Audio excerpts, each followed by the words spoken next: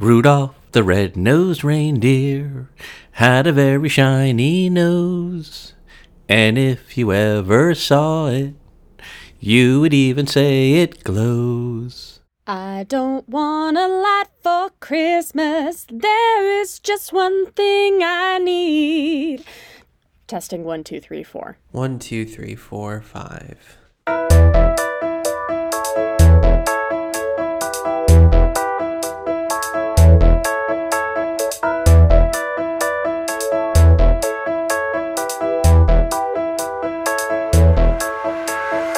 Welcome to this week's episode of the Read Out Loud, a weekly biotech podcast from STAT. I'm Allison DeAngelis. I'm Adam Feuerstein. And I'm Damian Garde. It's Thursday, December 21st, and here's what we're going to talk about this week. It's our final episode of 2023, so we'll look back on the biggest stories of the year, and we'll also look ahead to 2024. But first, a word from our sponsor.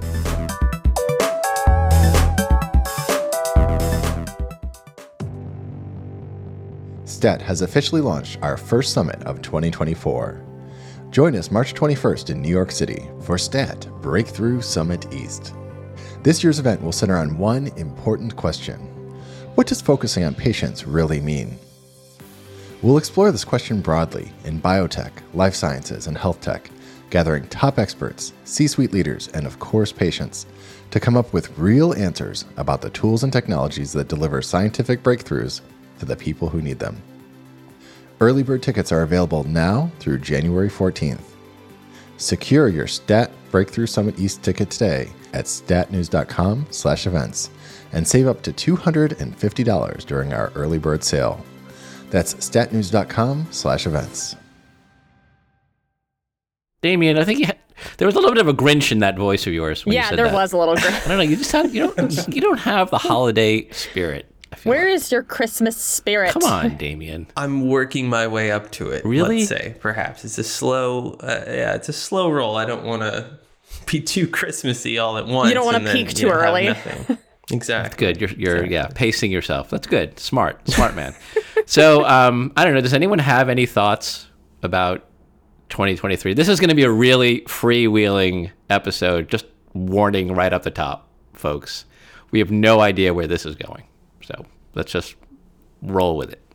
Well, Adam, I was going to ask you to lead us through the thought process for your annual tradition. Oh, yes. Picking the best and worst CEOs in biotech and we pharma. could start there. Sure. Let's do that. For the listeners, I mean, how far in advance does this list, start getting formulated? I would like to say that this is something that I think about all year round, but I do not. And usually somewhere around Thanksgiving, I remember that I have to do this. Or not that I have to do this, that I like to do this. I shouldn't say I have to do this. And so then I think about it and I put together, I'm a pen and paper kind of person. So I just start jotting down names and companies in my notebook of kind of a list of potential nominees for the best and the worst list. And I sometimes reach out to certain folks and get their input. Like Allison, I think I reached out to you and asked you. You did. For some advice. Yeah. Damian, I think I don't know if I reached out to you this year, but I have in the past. Wow.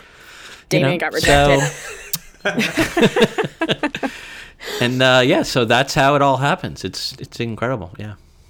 I mean, to kind of take people through it, who were on your best and worst lists this year? There wasn't a lot of suspense for the best CEO, biopharma CEO this year, right? I mean, come on. David Ricks, Eli Lilly, GLP-1, blah, blah, blah, blah, blah. How many times have we talked about obesity and GLP-1 and Zepbound and Mounjaro, blah, blah, blah. They had an incredible year. Eli Lilly, I mean, the stock was up like 60% this year. We had the whole episode. Remember the whole episode we had where we sort of talked about or speculated that they could be the first $1 trillion healthcare company. I mean, just for the fact that we dedicated an episode to that means that David Ricks is the best biopharma CEO of the year. Oh, yeah. I remember every single one of our episodes that we. That was a good Adam. episode. I like that one. I absolutely do not remember. I think, well, so I'm spoiling this, but the worst CEO on your list was Albert Bourla of Pfizer, which, maybe didn't come as a surprise to people. Maybe it did. But it was interesting to think about Ricks and Bourla as not in opposition to one another, but in many ways, I think what landed Ricks on that list and what accounts for Lilly's very, very good year is what people on Wall Street would describe as counter-cyclical investment, if that makes sense. The GLP-1 story and the fervor over these medicines' promise in obesity is relatively novel to those of us on the outside, but the reason Lilly is participating in it is because of decisions that they made when this was simply hypothetical, and investments accordingly. And I think that the same thing is true, albeit maybe with a little less attention, in Alzheimer's disease, where Lilly has a medicine that is awaiting approval. It's an anti-amyloid Alzheimer's treatment, but they are also developing, almost on the same timeline, a subcutaneous anti-amyloid Alzheimer's disease treatment that conceivably would knock that one off the market once it's available. And so Lilly has a history, especially under Ricks, of not putting itself in situations where there is fear of a patent cliff. They are often developing the thing that will best their current thing while that current thing is still making money for them. And that's true in obesity as well. And looking to Albert Bourla, and Adam, you can expand on why he's on the list, but I think it's fair to say that Pfizer had a world historic windfall from COVID-19 because of its vaccine and its treatment. And the rough year that the company had in 2023 is in many ways the result of them perhaps not doing the kind of wise investing that put David Ricks on the other side of the list. So let me start off by saying, Damien, that you have provided us with deeper thought and perspective on my best and worst list than I would have ever done on my own. I mean, I'm sitting here listening to you, I'm like, damn, that is impressive. Because I don't put that much thought into it. No. So thank you for that, Damien. Sure. But yes, I think you are right. And I think, I think there was a little bit of pushback on Pfizer, Bourla, worst CEO, just because, is it fair to criticize him for the COVID hangover, however, whatever you want to call it? And I don't think he's necessarily on the list because, sales went from $100 billion to wherever they landed. I can't remember now, but obviously there's a huge drop off in Pfizer revenue, and that $100 billion, that was like an outlier. But to your point, Damien, it was more that the things that they were doing to try to obviously they knew this was going to happen. They didn't manage it very well, but the things that they were doing to try to make up for that didn't work. There were I think they had a lot of setbacks in the clinic, clinical development programs that they thought had a lot of promise. Obesity, GLP-1, they've had some setbacks there. So I think that's probably more why he's on there. And they kitchen sinked 2024, right, when they gave guidance. So, maybe it's, there's only up from here. And next year, maybe Albert Bourla is the best CEO of 2024. We'll see.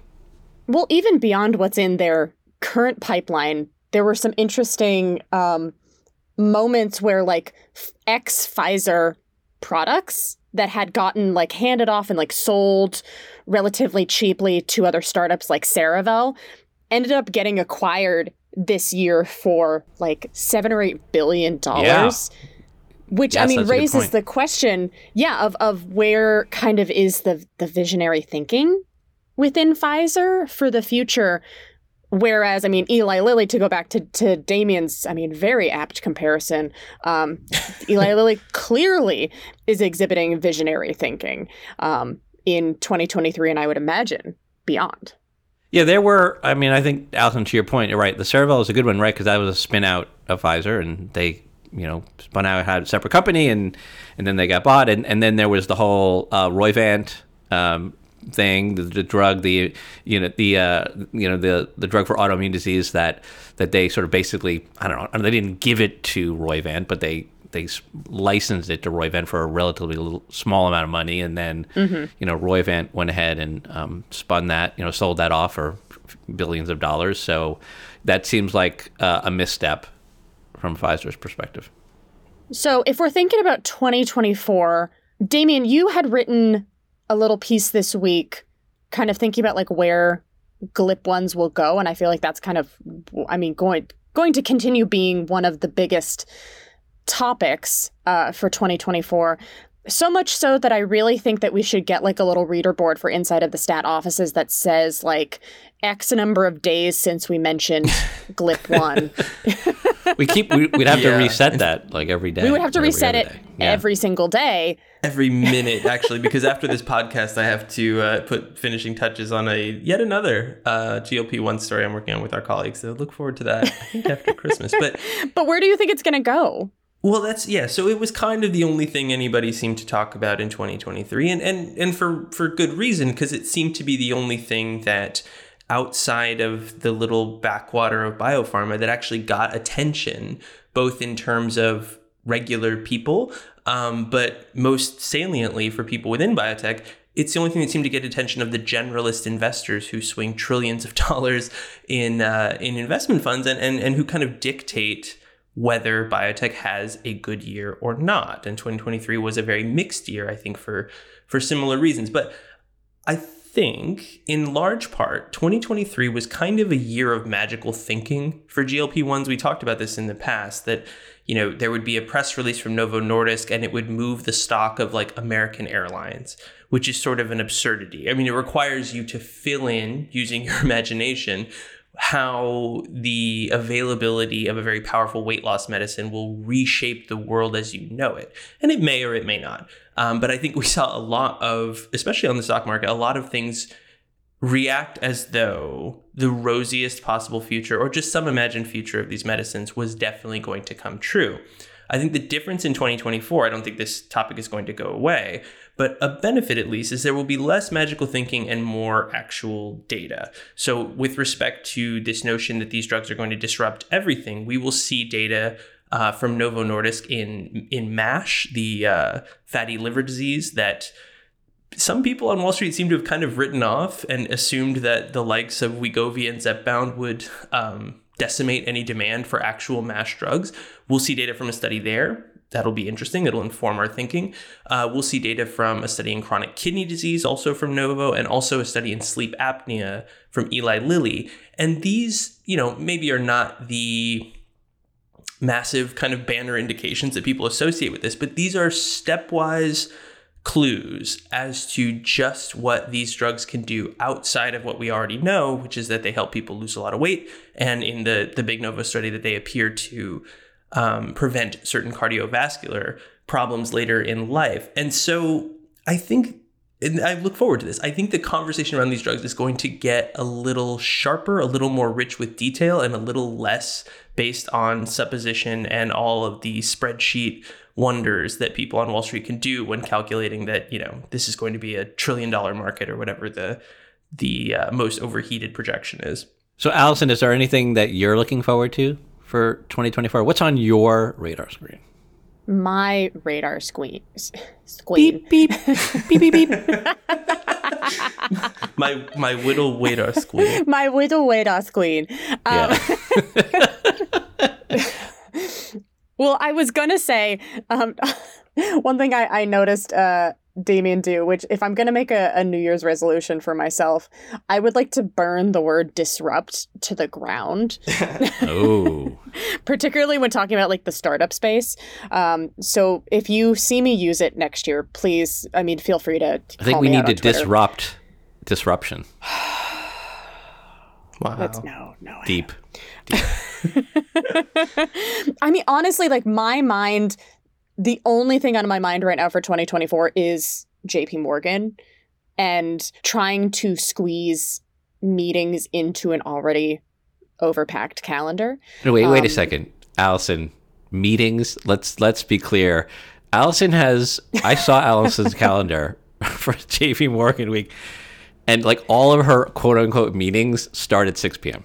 So like she's going to every party at JP Morgan for the week. Do you think that Stat would expense one of those like services that does like an IV the Meetings next morning to like rehydrate in you? quotations. Oh. I mean, I'm all for it. And I think, what did I tell you, Allison? I think you will probably get more information and learn more by doing the JPM week sort of party circuit than you will sitting in a hotel room listening to someone talk about how they're disrupting X, Y, or Z. Undoubtedly. Quite possibly. Though I am curious to hear from, all of the startups that I do have the occasional daylight meeting, Adam. I will assert. We're all going. The three of us are all going to JP Morgan. We are, and we're going to be recording from JP Morgan. We're going to have our podcast episode that week from Stat's co-working space, which is available for our subscribers. So if you see us on the street, say hi. Don't be a stranger. But I mean, thinking about one of the things that's emerged kind of in the last weeks of this year, which is going to be probably a big topic of conversation at JP Morgan, is what we're going to do about the FTC and its decision now to get involved in licensing deals and collaborations, which is the lifeblood of biotech and pharma, and has been in 2023 one of the only reliable sources of money for these startups as private financing has dwindled. I mean, JP Morgan being the deal-making conference of the year, I imagine that will be a hot button topic at the conference. Yeah, I'm very curious about that. I mean, we spoke about this at length on last week's podcast, and we don't need to delve back into the details of that. But the notion of I don't want to say activist, but an FTC that is taking keen interest in something that it didn't seem to take such a keen interest in the past, whether that is now on the list of, I don't want to say anxieties either, but on the list of things that people in this space, as you mentioned, JP Morgan is very much like a cattle call for conversations that often down the road lead to transactions, whether they be licensing deals or acquisitions. But whether this notion of, will this trigger the FTC's concerns, whether that will enter the conversation even on a small and relatively quotidian licensing deal rather than just, a potential merger where there's an obvious risk of that.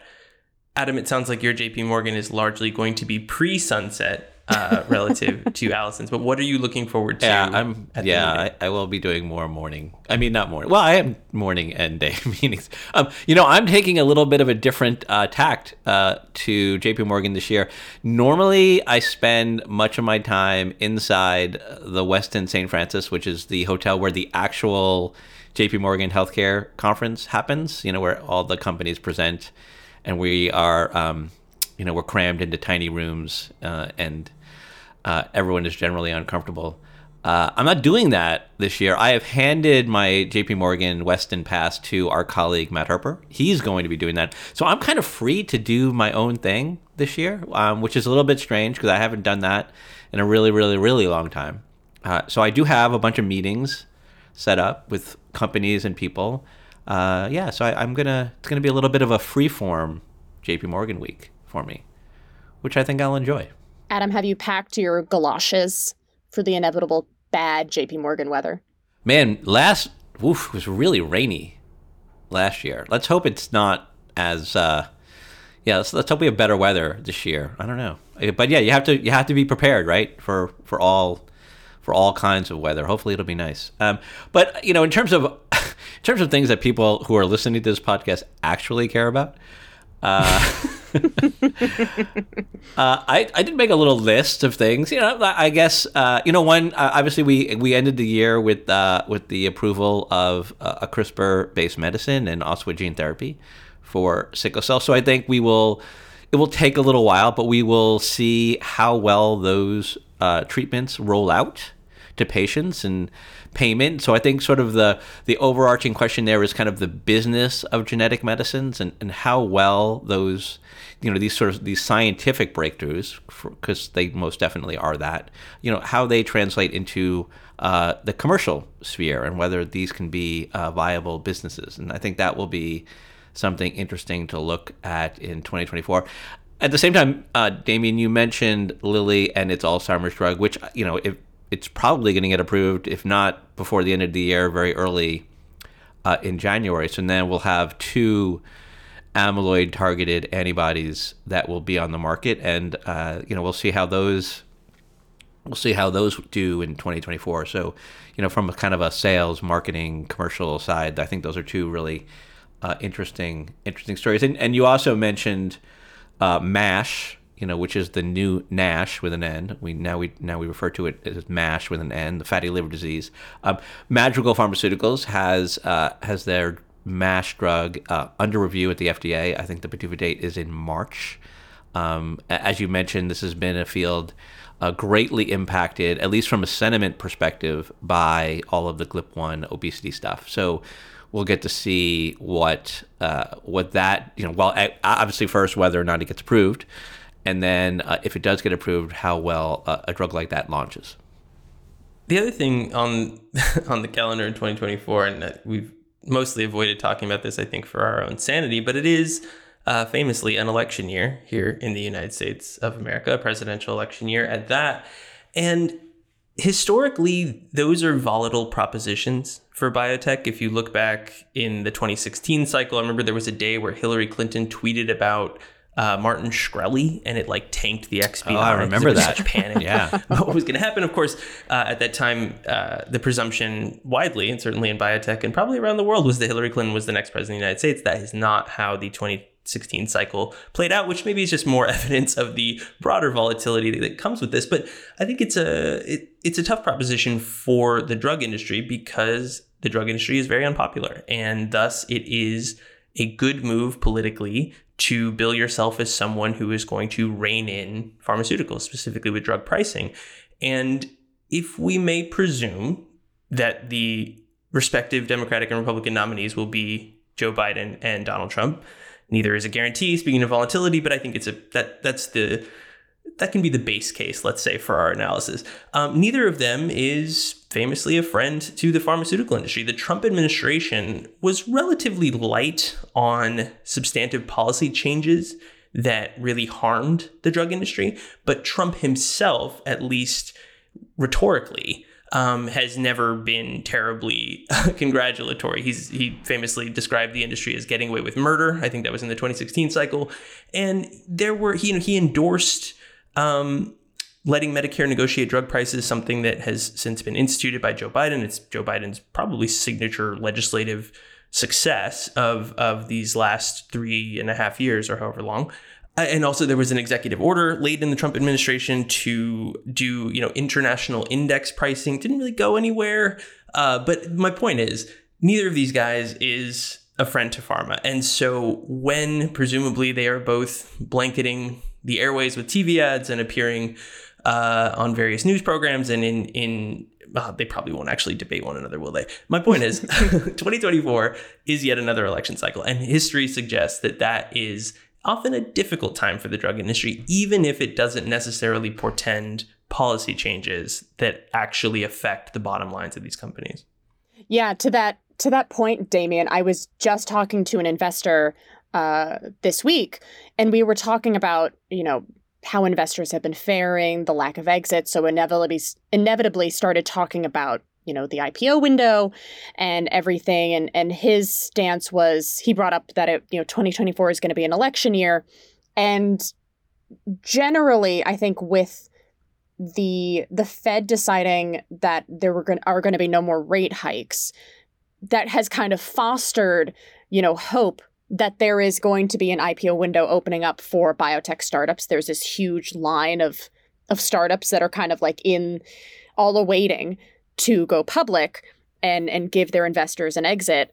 But his stance was that, look, after June, everybody's going to be focusing on the election. So it's really going to be a tricky year once again for biotech and probably for the XBI, as everybody kind of, halfway through the year starts holding their breath to see what happens.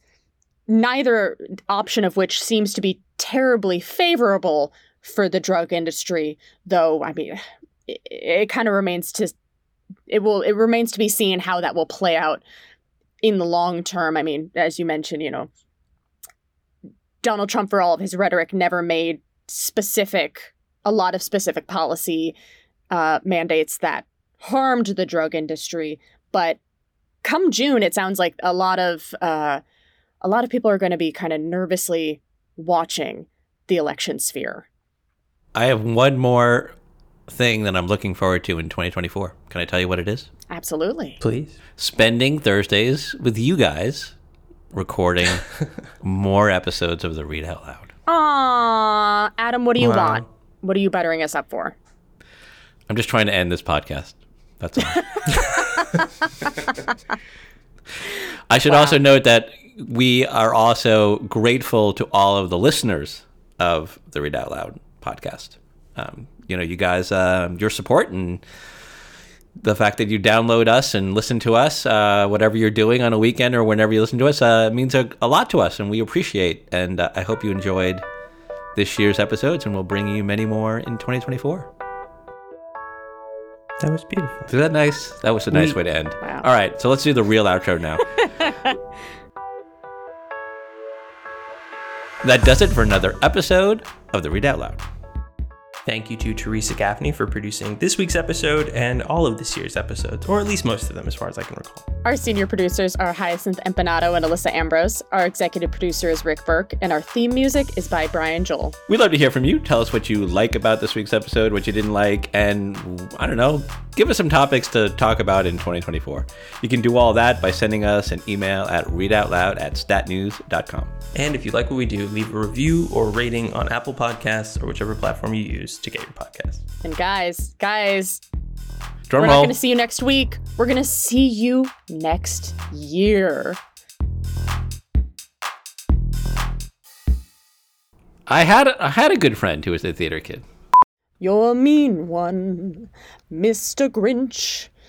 You really are a pest. Da, da, da. I don't know all the lyrics to the Grinch song. I was going to change the subject. Sorry, I'm really struggling. Ask me what I'm looking forward to. I don't think she has to edit it at all. I think she can just put it out in the world.